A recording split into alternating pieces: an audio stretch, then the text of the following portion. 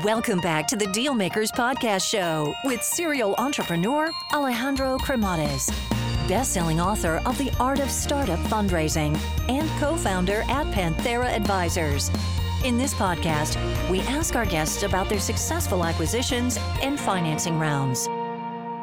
Hello, everyone, and welcome to the Dealmaker Show. So today we have a very exciting founder. We're going to be talking about all the good stuff. We're going to be talking about building, scaling, and financing, but also financing via the private equity route. So I guess without further ado, let's welcome our guest today, Davis Siksnans. Welcome to the show. Welcome. Thanks for having me. So originally born there in Latvia. So give us a little of a walk through memory lane. How was life growing up? Well, I was born in 1991. It was right after the fall of Soviet Union and Latvia regaining independence. Really had a normal and happy childhood. I just happy to be living a time when internet came into its being and allowing me and others to actually make businesses on top of that, internet growth. From an early age, I was actually interested in technology and I was, playing around with computers as first computer I got and learning software development on my own in my bedroom. I remember there was even a time when I didn't have internet at home, but I was going to a local library that had internet. I was just downloading materials and bring it to home to code and think around the computer all through late at night. I mean, at 13, that's quite early. So what was that? How did you encounter the world of computers? What got you into it? I mean, how did that happen? I just kind of gravitated towards it, and I liked it was just using internet, the local library, just being from relatively small town in a relatively small country, it was just awesome to see that through Google or Wikipedia or internet, you get access to, world's knowledge. I was just naturally gravitating towards that. And via one of your cousins, that's how you got, really into, really the world of technology. So what happened there? Yeah, my cousin was living in a different town, so we were actually connected over Skype and IRC chat at the time, and he was a bit more technical than mine. Like when I was learning software development, he helped me do that. He just was a way better software developer than I was, and he had a classmate that was a designer. So from ages maybe 14 to 17, we were just working on different projects together, websites, for businesses, building a game, etc. And it just happened that he joined, one of, at the time and still to this day, one of our exciting workplaces in Latvia, which is Draugiem Group. And he joined at the age of 17 as the first iOS developer, the same year that iPhone came out. And I joined a year later, his recommendation as an IT administrator, because the company was growing and needed just someone who would, help people and coworkers use computers as they were hiring non-technical talent at the same time. So I got the job at really early age of 18 and lucky to still be at that group today. And you obviously experienced the American culture too, because you did your studies in information systems. So what was that experience like? Yeah, I was always wanted to study in the United States, and I didn't get a chance to doing that on a high school level. And luckily, through applying to scholarships, I got to experience that in Wisconsin, University of Eau Claire, on a university level. And at the time in Latvia, you couldn't learn something that combined IT and business, but in the United States, you can. So I really liked that, the factor that it was not either software development or business, but you could do something that's more liberal arts, where you can combine the two things. And I actually filled my time in the United States university mostly on not just IT courses, but courses focused on marketing, how to sell to American audience, which really came in handy when I started working on new businesses, including Printful, where the primary target market was the United States. So let's talk about that. What was because when you finished your studies, you got into trying different ideas. You had like a bunch of them, and then you realized that the Printful, was ultimately the one that made the most amount of sense. So What was that process like? Why testing all different ideas? How do you go about, hey, let's go into testing all these ideas? And what was that moment where you all were like, Printful deserves all of our focus? Well, you need to try a lot of times to find the ones that worked. I mean, over the course of which in Group's history is now 19 years, we have tried over 100 different business ideas, and we came from a position where we always used our own capital because in early 2000s there were no venture capitalists or there were no banks that would lend to technology or internet businesses, and we tried to work on different ideas that we could start with relatively small amount of capital, like 100,000 K per se. And we were lucky that we had a social network. That's our first business that really worked. We actually took the idea of Friendster, adapted to Latvia, and that was our first idea that worked. But we just tried a bunch of different ideas, and the connecting factor was only factor that there was a software developer, there was a designer, and there was a business-focused project manager / CEO who worked on it. And we just brought it to the market. And every time we brought it to the market, we tried to use, the similar techniques and, recycle them and recycle audience as well. And just focus on the business where, it went up to the right. And the businesses that didn't work as well and we lost interest, we either closed down, sold, or gave to someone else to manage. So I was actually at one time running 5 business ideas at the same time. So one thing there that you mentioned that I thought it was very interesting is that, you've been part of testing, tons and tons of ideas. And I guess before we really do the deeper dive and double click on Printful, I want to ask you, because I'm sure that there's a lot of people that are listening, how do you come to the point or to the conclusion that an idea has legs and that is worth pursuing as a business? Well, to be honest, we didn't do that much research. We felt like we can put in the MVP together with our internal resource relatively fast, and so we didn't focus on research. We focused on developing MVP and trying to bring it to market as soon as possible, and basically base our feedback, whether it has legs or not, on customer feedback. So when we launched Printful, we actually just emailed the link to a landing page that had a sign-up page, but behind the sign-up page there was no actual product, to one of audience for our existing business, which was Starter Vitamins, which is a e-commerce store for posters. And once we saw that a lot of people just clicked on an email and converted and signed up and were really interested in the product, that just, okay, this makes sense. Now we will invest about 3 to 6 months in actually building the product behind it. So then let's talk about Printful. So especially for the people that are listening, what ended up being the business model of Printful? We came up with Printful because we operated an online store, Starter Vitamins, and we were selling posters on demand. So we bought a poster printer and we bought paper, and all that was done on demand. And actually, posters are a great product to do where you have no minimums, you don't hold any inventory, and you do it on demand. Each poster can be different. But we looked at amount of products sold on the internet, and the biggest category there is apparel and clothing in general. And we wanted to do the same, approach, being no minimum on demand for Starter Vitamins. And we couldn't find a service that would, integrate with our backend at the time, which was Shopify. Would, pull our orders from Shopify automatically, would fulfill T-shirts on demand, and then provide our backend Shopify with a tracking link and dropship these items to the end customers. So we thought, if we as Starter Vitamins have this need, and there's just on the Shopify platform at the time there was 100,000 stores.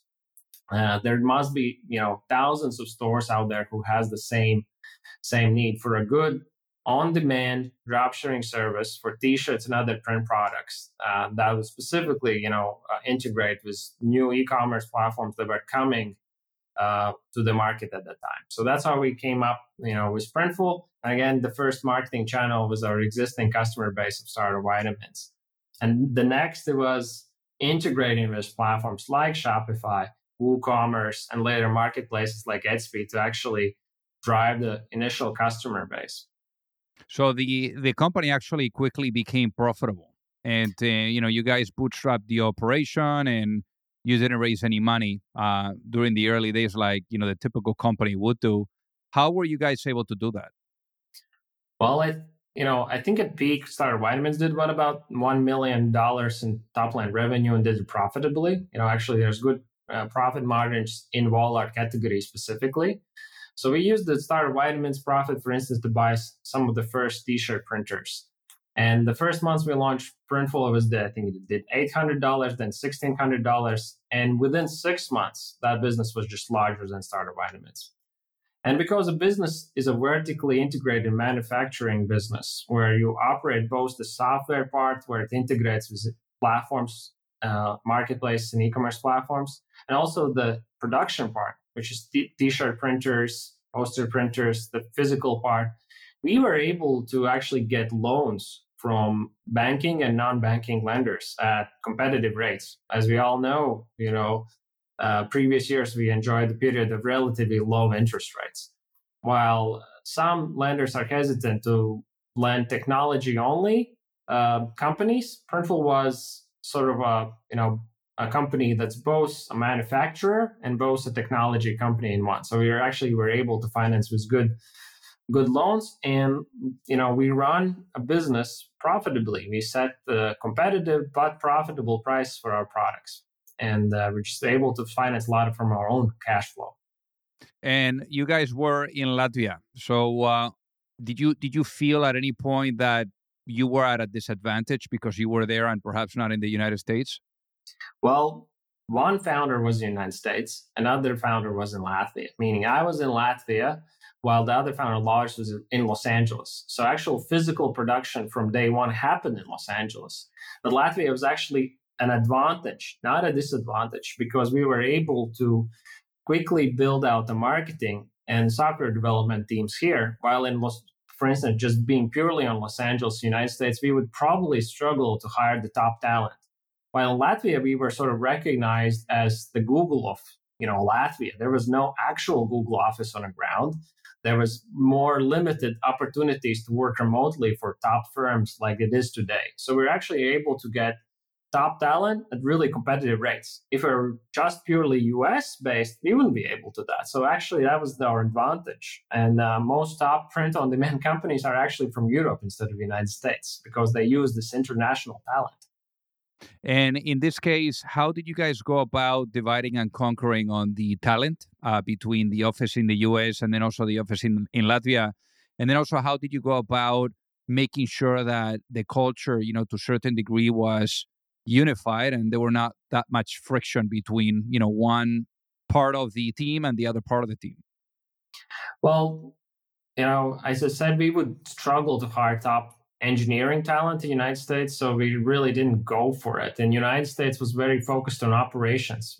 As we grew and scaled the company, we hired talent from companies who had operational experience in our field of printing. So there was folks from Amazon, other companies that knew how to do printing, but most other work was actually done in Europe because we just find it easier to hire.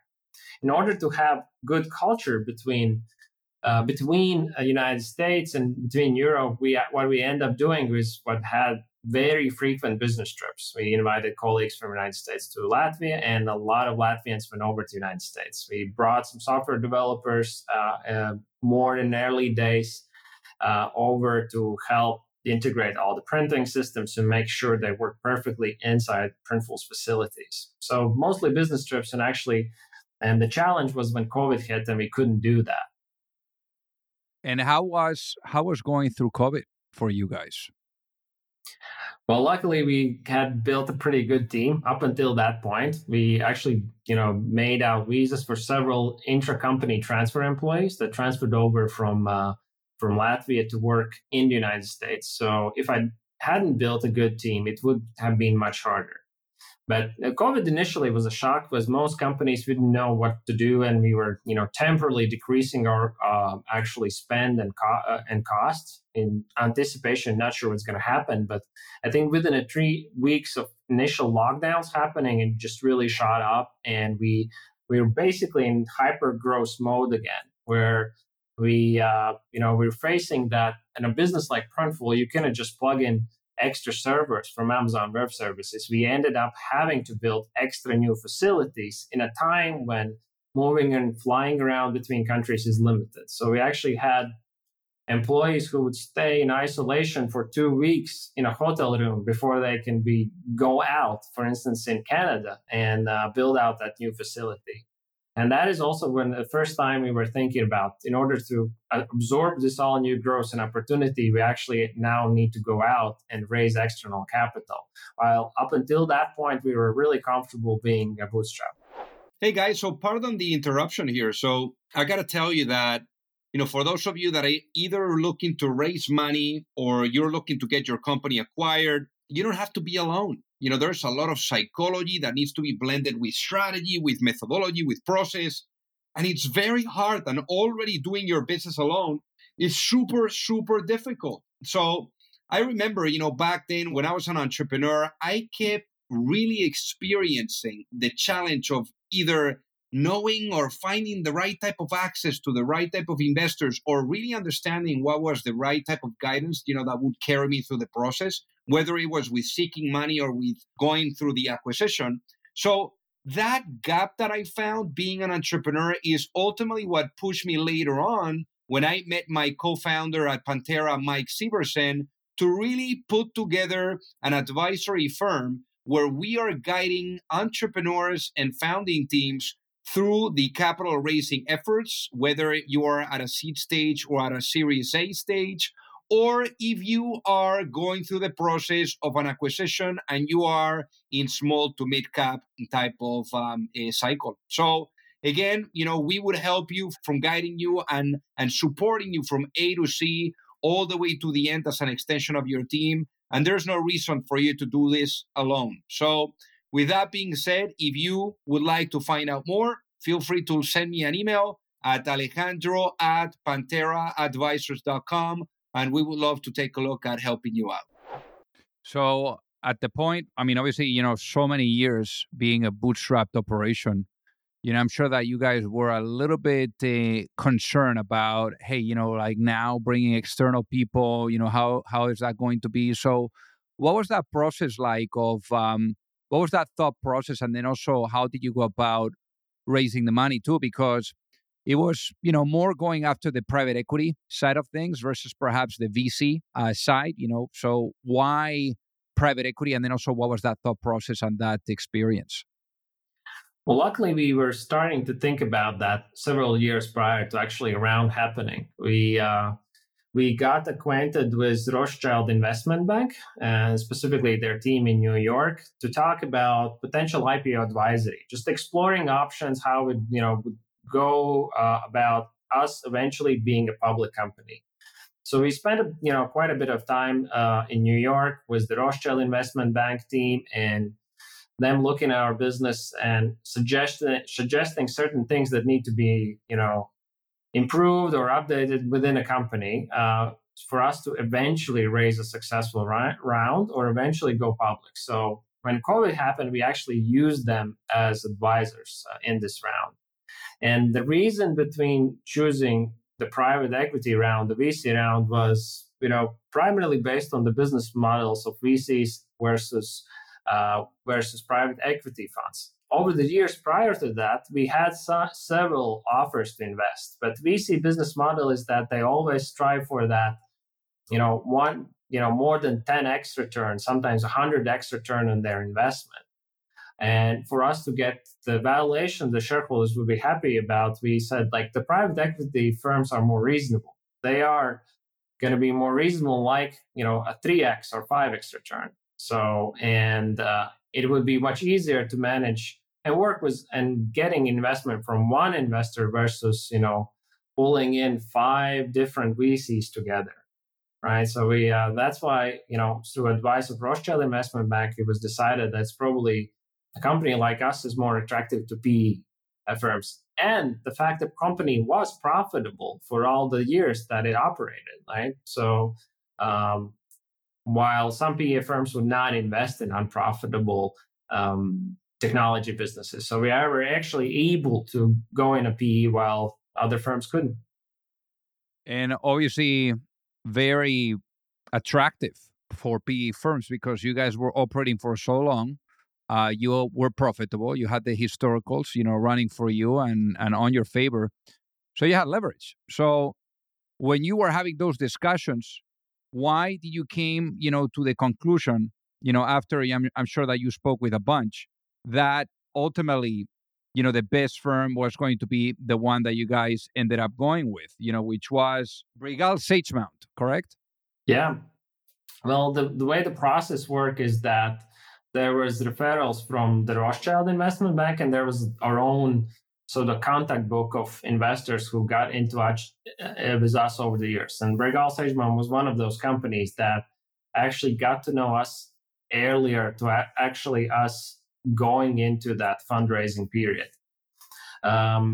So from all the firms that were running into that funnel, a lot of firms had to be educated what is print on demand in general. There were not a lot of companies in our field because Printful was the first mover into print on demand for e-commerce.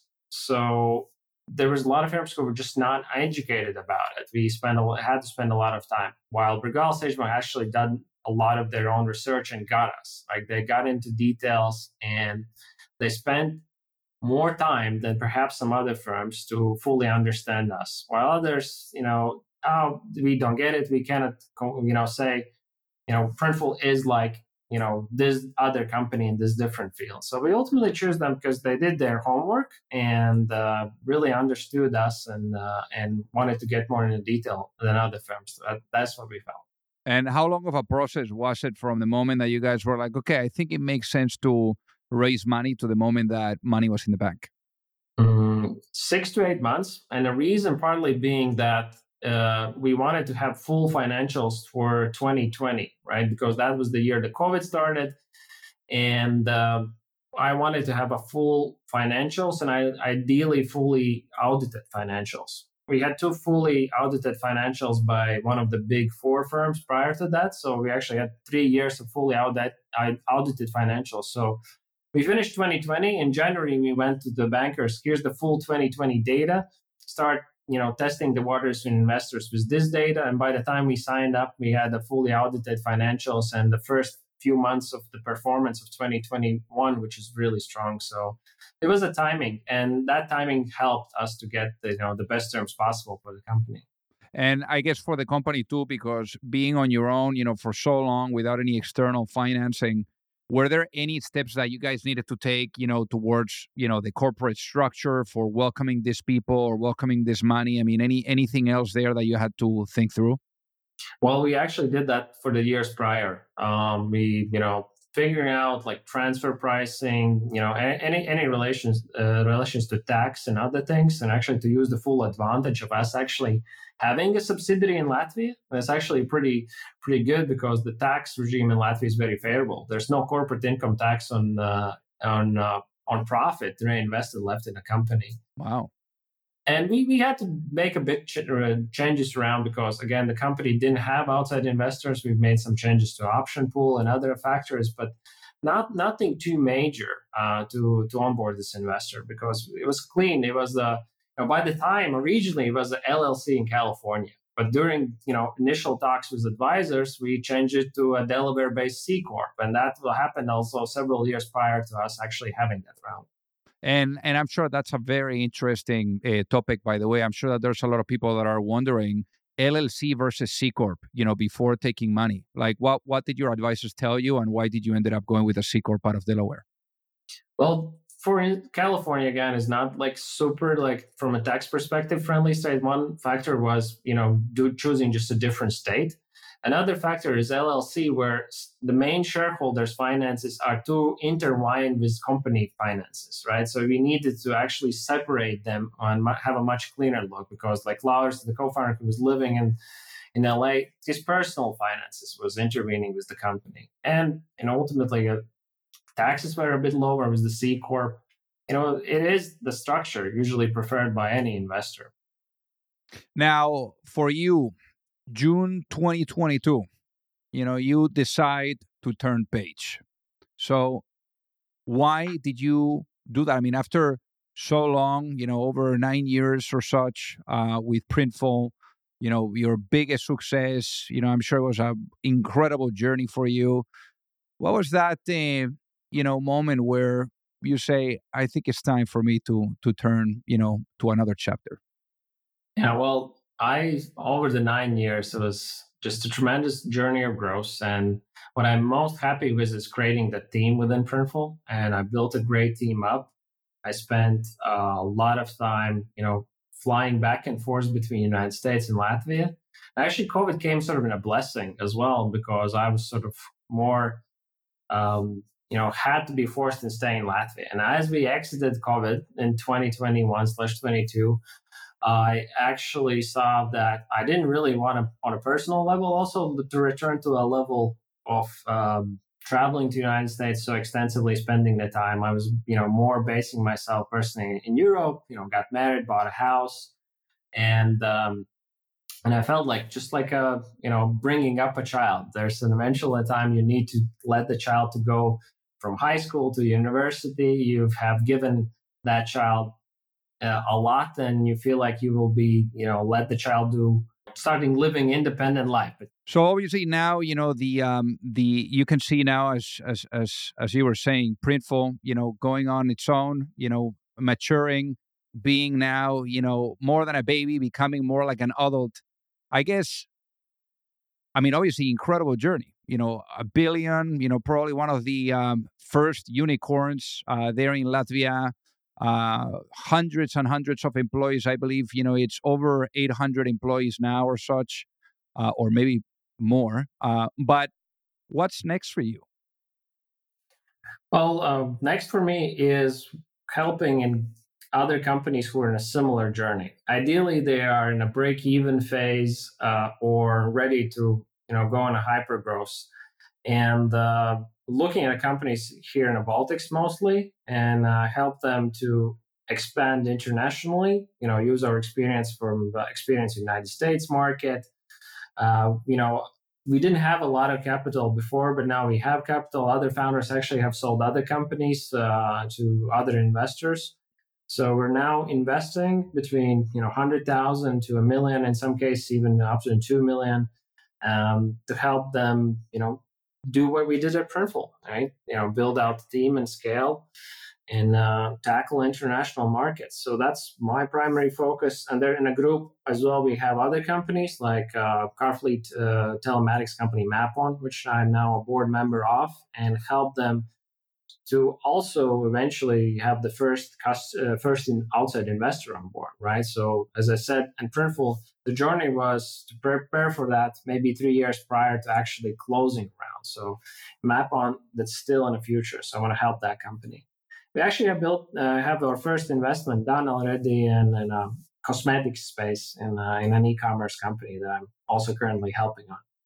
And when you're looking at investments, what are like the biggest check marks, that are critical, for you guys to see that they tick so that you really take an investment seriously? It needs to be an understandable business model. How the companies makes money. Like in Printful's case, it's very understandable. It's actually selling physical products. So one is that we need to see an upside, how we can actually be hands-on and help in a company instead of taking a really small part of the company, being like a sub 1% owner. We want to be more like 10% or more owner. So we want to take an active role and help them. And ideally, they need extra capital to accelerate, things that already has, first signs of it being working. And they need to be international, and they need to have a good working product already. And what I've seen a lot of cases from the companies in Baltics is that it's a great product that has great reviews, but companies often struggle to, with performance marketing, really how to grow either sales through digital channels, partnerships, or in B2B, just direct sales. And that's something we did in Printful, and just want to transfer over some of that knowledge. So if you could go back in time, Davis, after 9 years of pushing Printful and give yourself a piece of advice before launching a business, what would that be and why? Well, I still, recommend to try to bring the product to MVP stage where it meets the customer as soon as possible. And now I just know certain things more. Try to, grow on the shoulders of others. Like, Printful's case, we really benefited from tapping into Shopify ecosystem, Etsy ecosystem, WooCommerce, etc. So whenever I would research a new business idea, I would say whether I can tap into those existing channels where potential customers already hang out. So the Shopify has an app store. So if I have a channel like that, I would try to find a business that would tap into that, because if you do that, it really brings down your customer acquisition costs substantially. So I guess for the people that are listening that would love to reach out and say hi, what is the best way for them to do so, David? It's LinkedIn. These days, it's mostly LinkedIn. I'm there responding quickly, and then email or a meeting after that. Amazing. Well, David, thank you so much for being on the Dealmaker Show. It has been an honor to have you with us today. Thank you. If you like the show, make sure that you hit that subscribe button. If you could leave a review as well, that would be fantastic. And if you got any value, either from this episode or from the show itself, share it with a friend. Perhaps they also appreciate it. So also remember that if you need any help, whether it is with your fundraising efforts or with selling your business, you can reach me at alejandro@pantheraadvisors.com. You've reached the end of another episode of the Dealmakers podcast. For free resources and materials, head over to alejandrocremades.com. Thank you for listening, and see you at the next episode.